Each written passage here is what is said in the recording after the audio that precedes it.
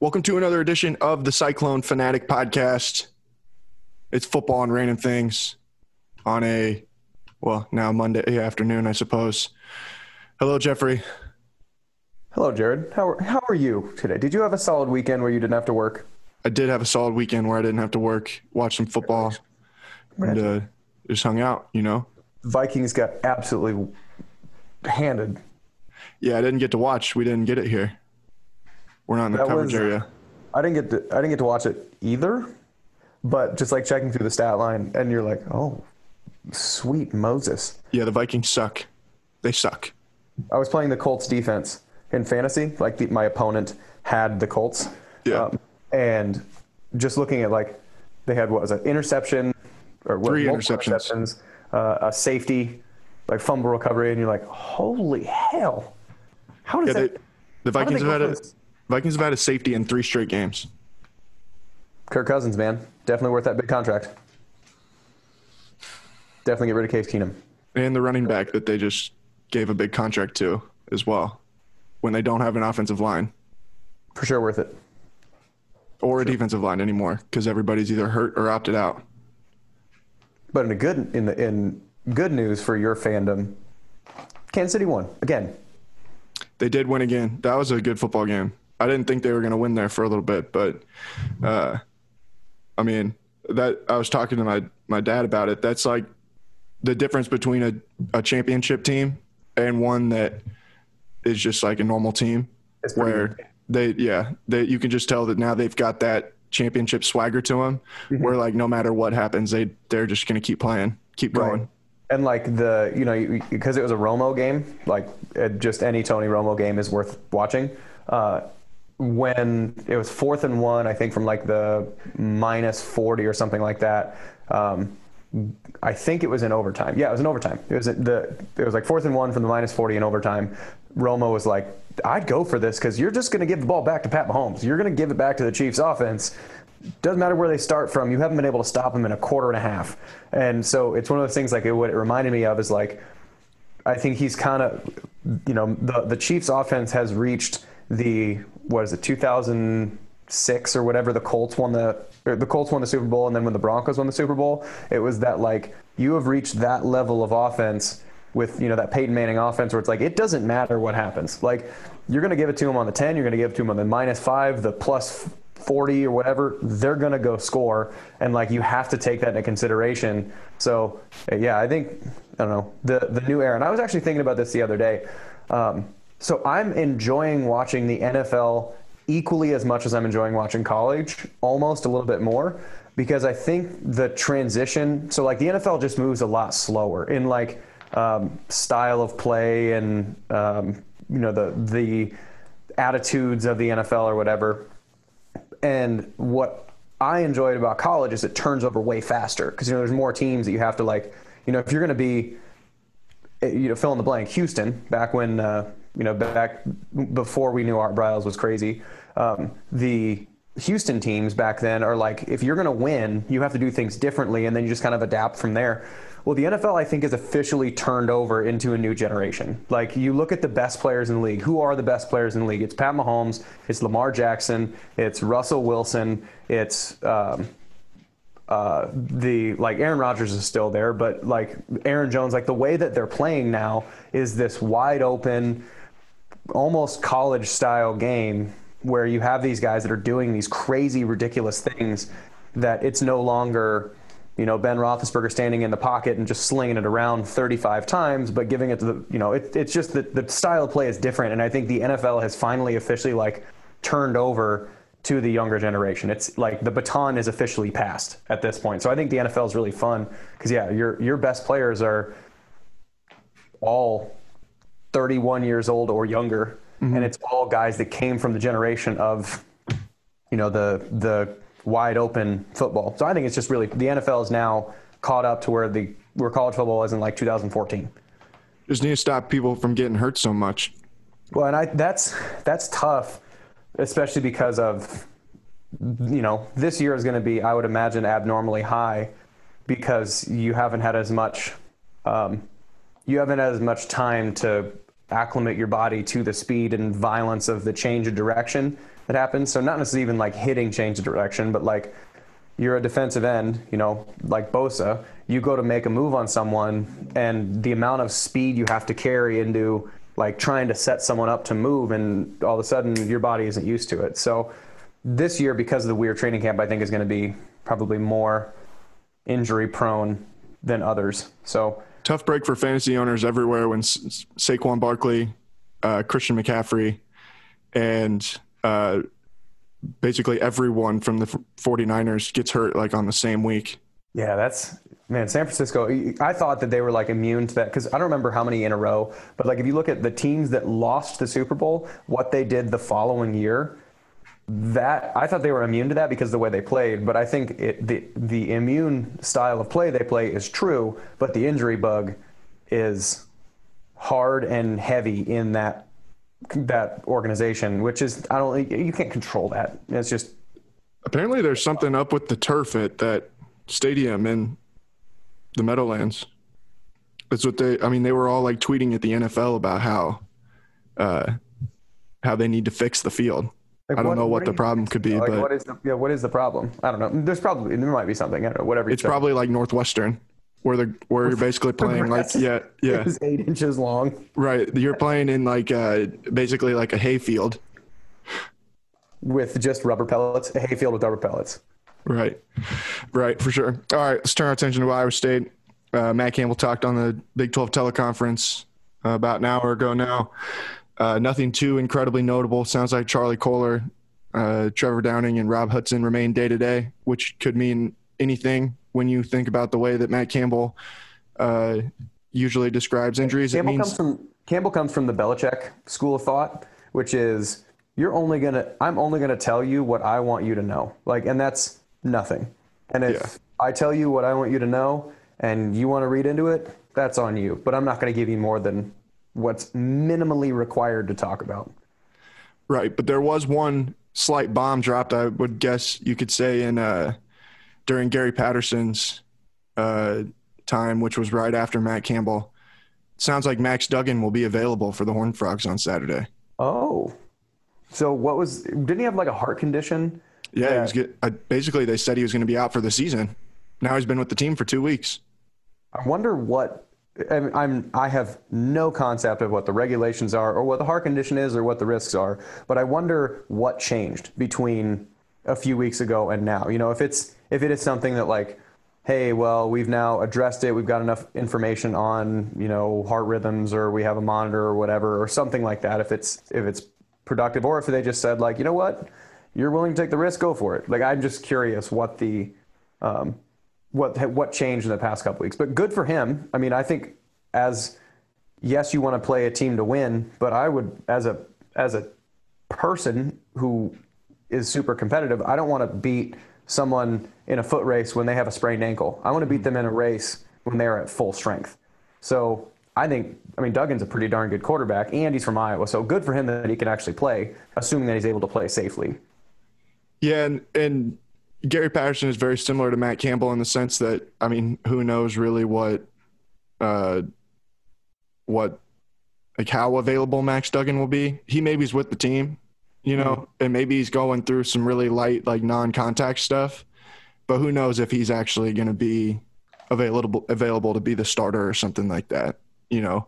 Yeah. I mean, I guess it could be possible, but it wouldn't shock me at all either if it's that Matthew Downing that ends up being their starting quarterback, and maybe Max Duggan is available in like a super emergency type situation, which I wouldn't think you would get into in game number 1. Right. If it's week number 7, that's the case. So for those who are kind of preparing, because, you know, now that the bye week's over, it's actually like prepare for a team. From a what should we be watching standpoint, what players do they have returning? Because last year, TCU in the past 4 years has been kind of defined by speed everywhere, with the guys like Jalen Reagor. I forget the guys who is Dodson that was drafted by the Redskins. Josh Doctson, the artist formerly known as the Redskins. He was drafted by the Washington Redskins, now the Washington football team. But that was defined by speed at the wide receiver positions, and then you have a quarterback that's athletic and can run around, and then is going to take these huge shots to try and get these big chunk plays. And then defensively, they're always solid. They play that 4-2-5, which is a really aggressive defensive line. They're going to play these mixed coverages, and they're fine matching man. So, like, what player-wise do they have coming back to kind of accommodate that style of play, or what should we be looking for? Yeah, I'm pulling up my I've got a book here that's got all this stuff in it. What I do know is that TCU probably has the best defensive back in the conference. It's their strong safety, I believe, is one of their two safeties, but he's one of, if not the best defensive back in the conference, which, depending on how they decide to play him, is going to be kind of – Iowa State had a lot to address in the offseason, or in this bye week. If they did not address it, TCU secondary led by, and I forget the guy's name, TCU with a solid secondary, being able to play and comfortably play man, Iowa State has a lot to address before they get to Saturday. If they did address it, they're fine. If they haven't addressed it yet, it could be long. Yeah, okay, I've got it. All right, I've got it here. Where's the returning starters? Okay, apparently I can't find it. But no, I mean, I think defensively they bring back a handful of guys in the secondary. Here's where Trevon Moehrig, Ardarius Washington. Those are the two safeties. This says that they'll probably be two of the best safeties in the country. And then it looks like the defensive line lost a couple guys. Ochan Mathis is back. I think he was maybe the Big 12 preseason player of the year. Terrell Cooper, Corey Bethley, and Parker Workman. So I think that those guys have all played before, but it sounds like the depth is a little bit uncertain. And then Garrett Wallow led the Big 12 in tackles last year, so he'll be back as well. So I would imagine that defense is going to be really good, which is no surprise considering what we know about TCU already. So Moehrig is currently the 27th, according to CBS Sports, 27th overall prospect for the 2021 draft. Okay. So currently top 3 defensive backs. Let's see who's in there. Let's call it top 5. Top 5 defensive backs in the country. Okay. So, yeah, I mean, their defense is going to be good. I mean, the thing that's tough about them, they haven't played yet. Like, it's hard to know too incredibly much about what they're going to bring to the table just because they haven't played. But the other thing, when you look at their offense, they bring back a couple receivers. Jalen Reagor is gone, but Tay Barber came on kind of at the end of last season. And then they just added J.D. Spielman, who broke records at Nebraska and now transferred to TCU. And I would imagine that he will be someone to keep an eye on as well. He will be eligible immediately. So I just didn't know if there's anything that is different about them than last year, other than the fact that Jalen Reagor's not there. But I don't really think there is. I mean, I think they lost people on offensive line, though. Yeah, they put everything on speed, which to me is actually okay if you're Iowa State, because speed requires timing. If you're going that fast, I mean, granted, there are certain times if you're just going to, all right, we're going to run a seam route, and I'm just going to throw it as far as I can. A lot of that time, all that stuff you can just kind of make up on the fly. But a lot of the speed stuff, the drag routes, dig routes, stuff like that it requires getting on the same page with, so you can actually access that kind of big play stuff. Mm-hmm. And like you mentioned, they haven't played before.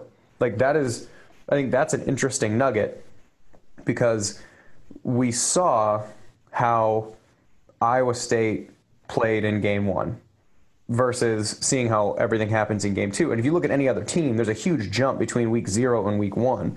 Usually by the time you've gotten to the Big 12, you've had 3 weeks of kind of kicking around, finding the problems. Like I would be gobsmacked if Iowa State's special teams aren't 5 times better in game 2 than they were in game 1, just because you are able to identify, like, okay, we haven't spent a ton of time on, call it route timing on digs or something like that.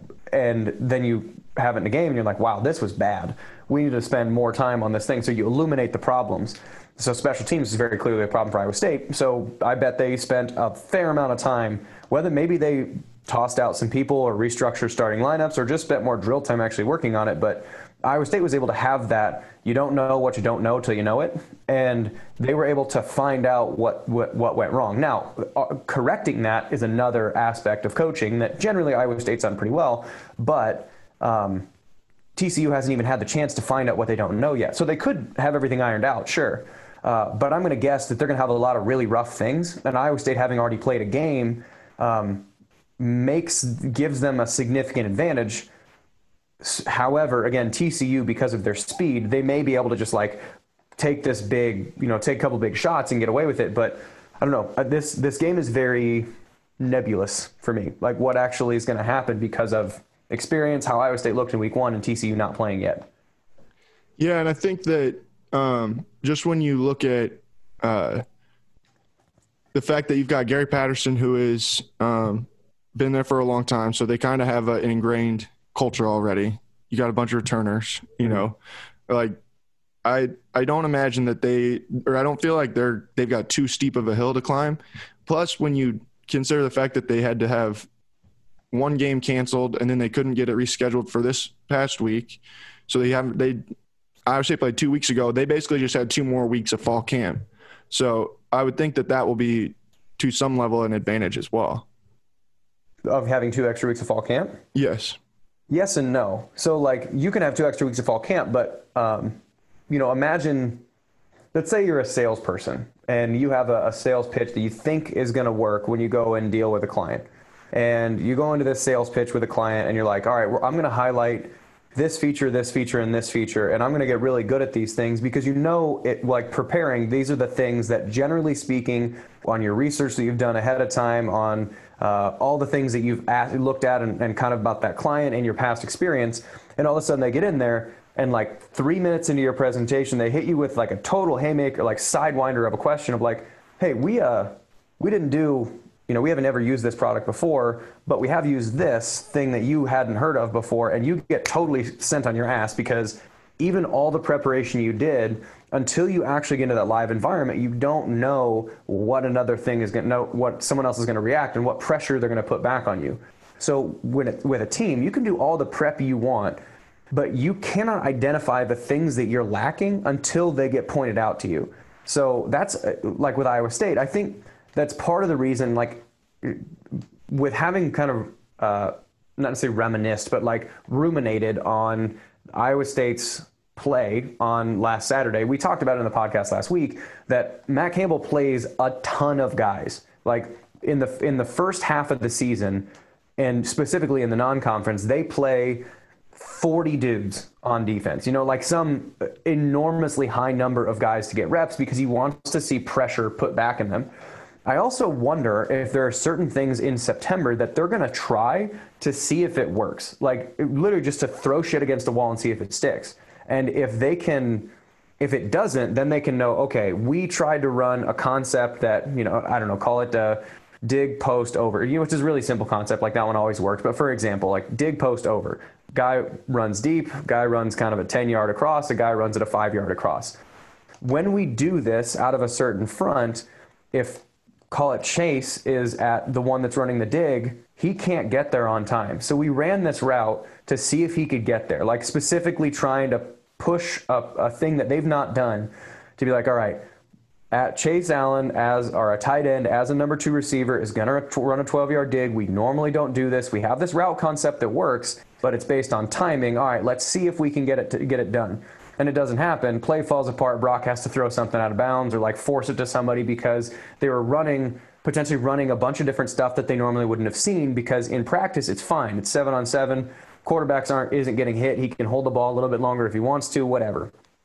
And I think, and as the September struggles exist, I would imagine that Campbell looks at these games and says, all right, we're going to try, but this is the only environment that is low enough risk that we can try these different sets to see if they work, to see how, in that example, to control some variables and experiment with this one thing. So like, I wonder if they go into their planning sessions and they'll talk with the offensive staff of being like, all right, what do we want to see if we can make work? Well, let's see if we can get, Xavier Hutchinson on one side and then motion Tariq Milton to that side.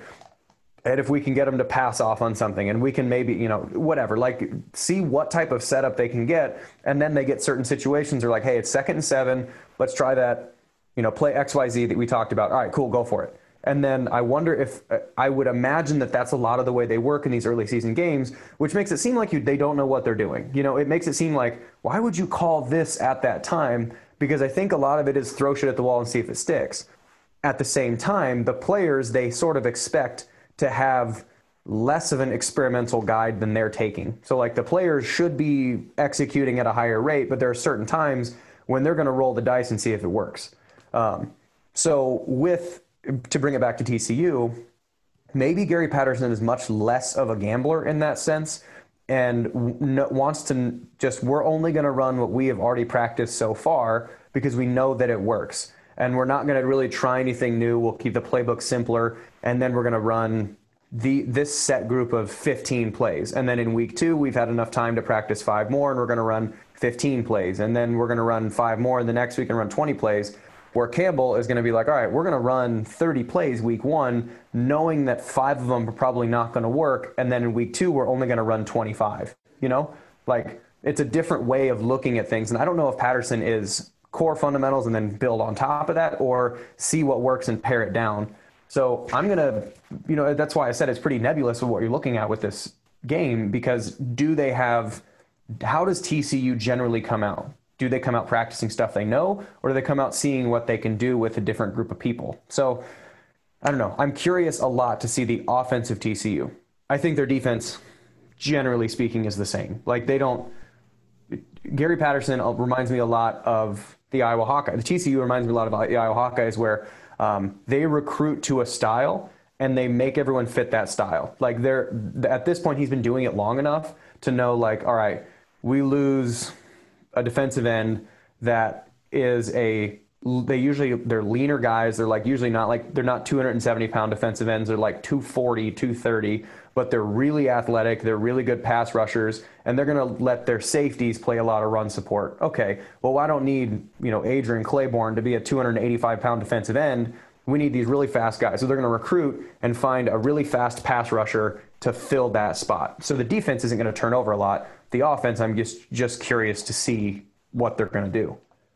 Before we move on real quick, I need to give a quick shout out to our friends at Authentic Brand. Authentic Brand is more than just your source for Cyclone gear. With an amazing team of designers, Authentic Brand can custom manufacture polo shirts, jackets, caps, and bags, and beyond for your team or small business. Check them out online at authentic-brand.com. Look authentic, feel authentic, be authentic. I think something else that a lot of people probably will be wondering about going into this game, and that's just because of the way that Brock played in the season opener. What do you imagine that the bye week was like for Brock Purdy, and what do you expect to see from him this week? I bet he spent a fair amount of time in the building. But I think that's I'm curious to see how he would have handled that going outside of himself, in the sense that I bet what he did is recognizing all of the mistakes that he made, the things that he did not do correctly. But beyond things that he didn't do correctly, there are also things that his receivers didn't do correctly that he wanted them to do. So as a quarterback, you have this unique position that as a running back, I know what I want, and I know what it feels like when I'm doing mine correctly. But a lot of times you can't fix what the offensive line is doing, you can't recommend a change to what the offensive line is doing based on a running back, because you got to react to what they see. As a quarterback, though, you're dictating. You're not reacting. You're dictating what happens. And because of that, so there are certain throws. I bet he, watched a lot of film and did a lot of individual drills to kind of correct footwork or his like shoulder mechanics or throwing mechanics or stuff like that to kind of make throws better and understand where the reads were. But there's also things that he's going to see when he looks at, Xavier Hutchinson and says, hey, this needs to be at 12 yards. Like point blank period, you got to get to 12 or something like that.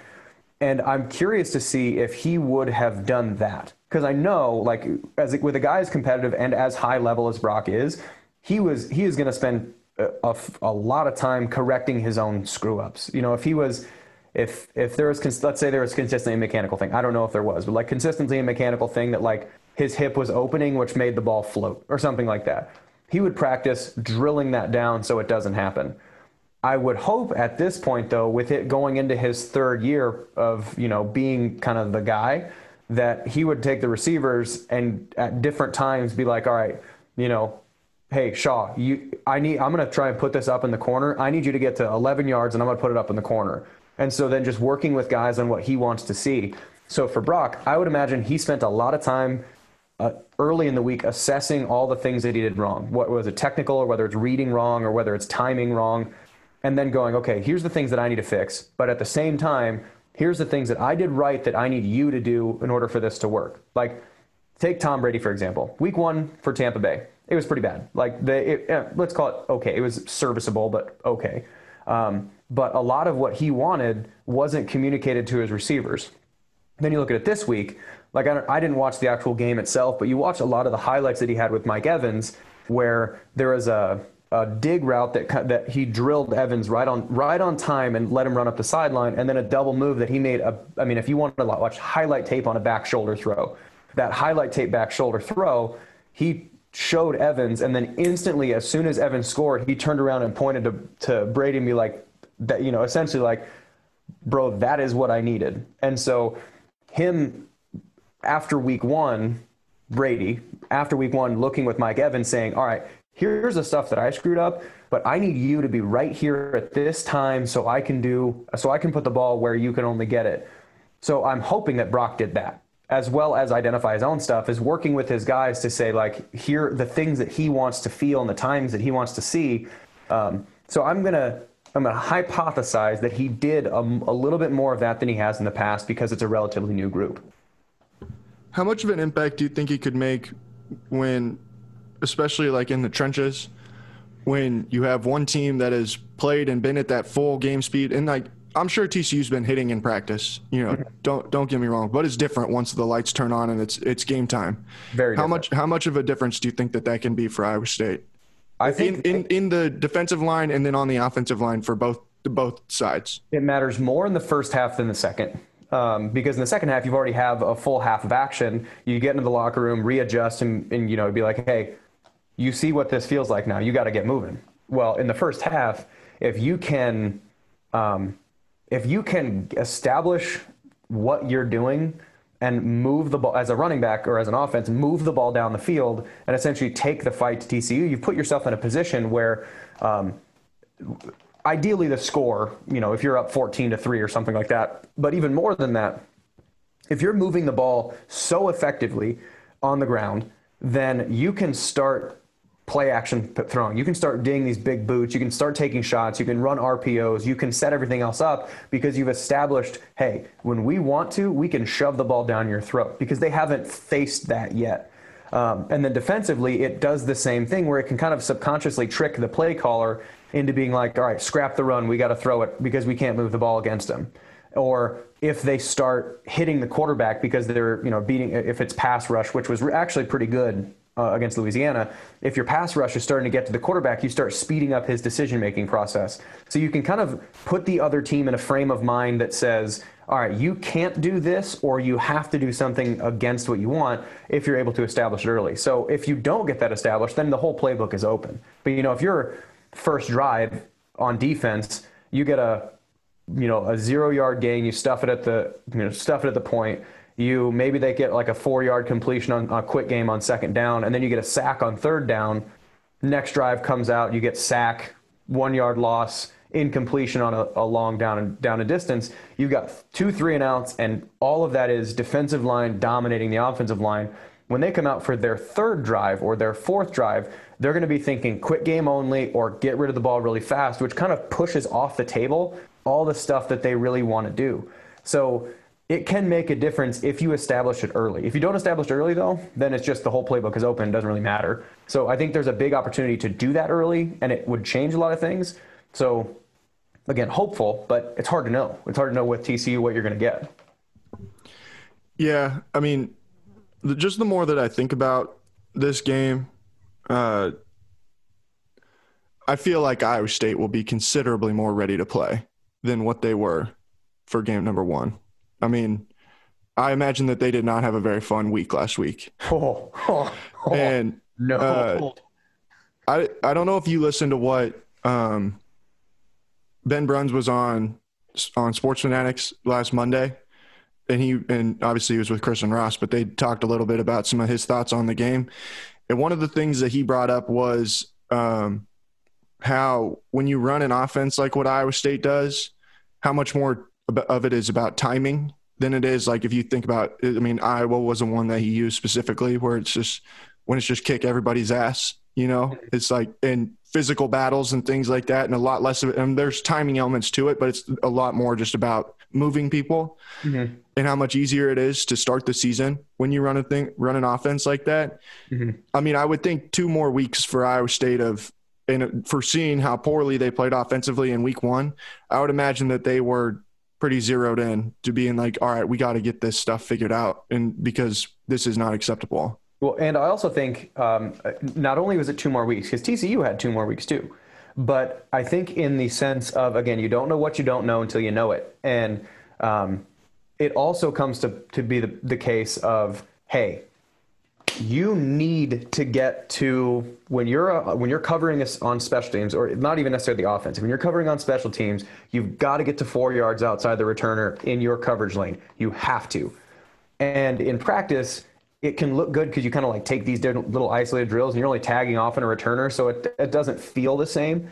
And so in your own mind, you can kind of justify like, yeah, you're telling me to do something, but I know that in my practice, the way that I've done it has worked. Well, when you kind of remove the predictability of it with practice, you now put it in a context where it's necessarily competitive, then you're not doing it 100% of the way right, and doing it kind of your own way doesn't work. Everyone has to do it the same way. Everyone has to do it all together. And so as an offense, then, that you take the same point, and yes, it is dependent upon timing, very much so. But it also that first week gives you an illuminator, a kind of, again, it should happen already, but like a credibility spark to these new guys that haven't played together all the time, or have, potentially not done it live before, like Xavier Hutchinson, of saying like, okay, this has to be done at this time, at this location, you have to release this, you must release to this side or something like that. Then it kind of goes like, hey, you know what, coach?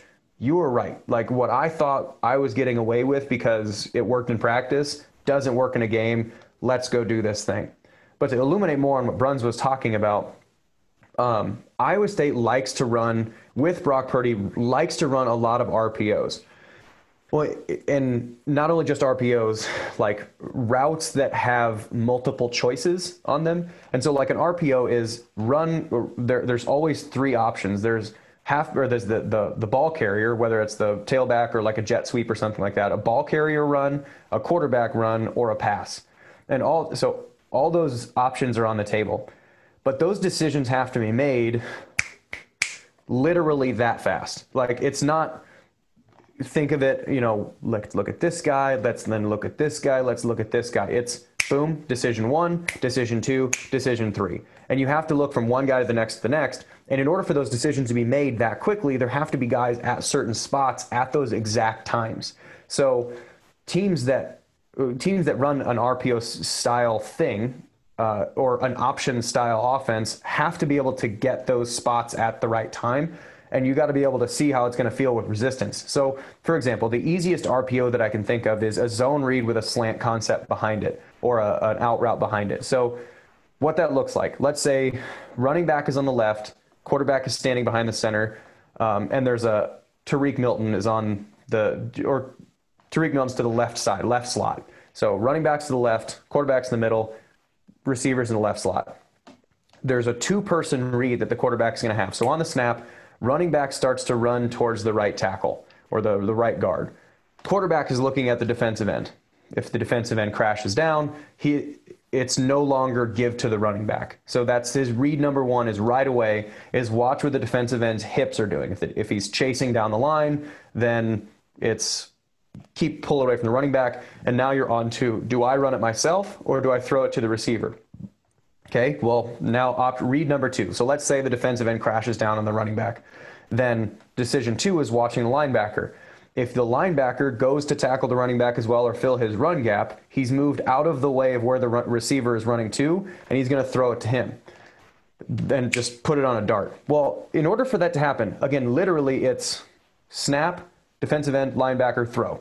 That's literally how fast, in real time, how fast that decision has to go. So in order for that decision to work, the receiver has to get to that spot. The tackle has to take his steps in the right way to pull that linebacker down. The guard has to move in the right way to pull that linebacker down.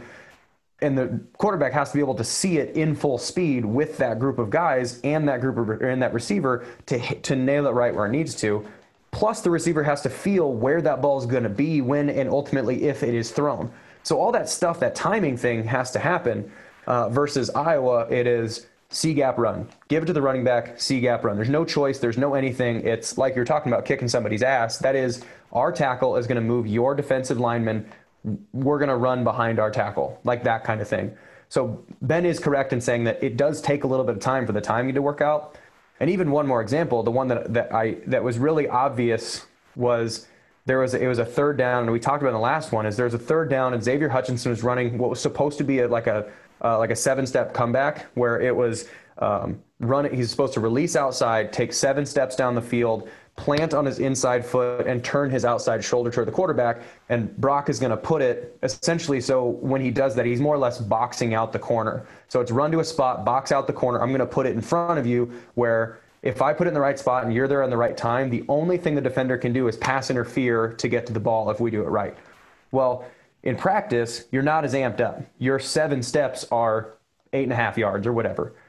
In a game, your 7 steps, because you're all hopped up on adrenaline, there's no fans there, your 7 steps instead of being 8.5 yards are like 10.5 yards. So Brock is throwing to where practice route was. In game, I'm throwing now, you're running a route 3 yards past where it was. So it looked like it was a really terrible pass on that. I think it was the first third down play. It looked like it was a terrible pass from Brock, but I'm going to guess that Xavier Hutchinson just ran that on the proper steps. It just ran it 3 yards deep because he was taking bigger steps because he's all amped up on energy. So all that stuff, that timing thing, that's the kind of timing stuff that needs to get practiced out. And that can really only happen in a game because you can only find out that those are problems when you actually get in live fire. For sure. All right, man. You got anything else that you want to talk about?